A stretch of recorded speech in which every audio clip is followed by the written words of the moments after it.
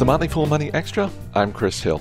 Christian Davenport is an award-winning reporter for the Washington Post and author of the best-selling book The Space Barons, Elon Musk, Jeff Bezos, and the Quest to Colonize the Cosmos.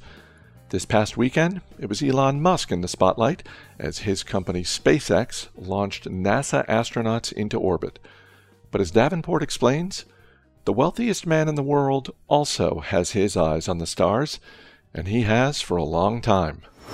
To understand Jeff Bezos in particular, you have to see him not just through the lens of Amazon, you have to see him through the lens of space. It's occupied a huge role in his life ever since he was a kid. When he remembers being 5 years old and watching Neil Armstrong and Buzz Aldrin walk on the moon.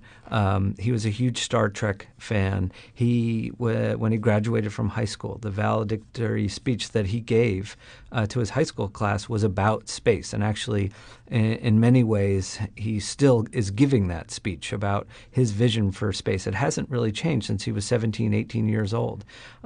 He, even in college, was the president of the student space club. And then when Amazon gave him the resources to be able to go out and start his space company, he did. So that's why, when you look at Jeff, and he sees this really as almost, I think, a way of giving back, that this really could be his legacy if he's able to build the infrastructure that allows people to get to space affordably and reliably and builds that network to the stars. I think that would be a bigger legacy than an internet retailing company.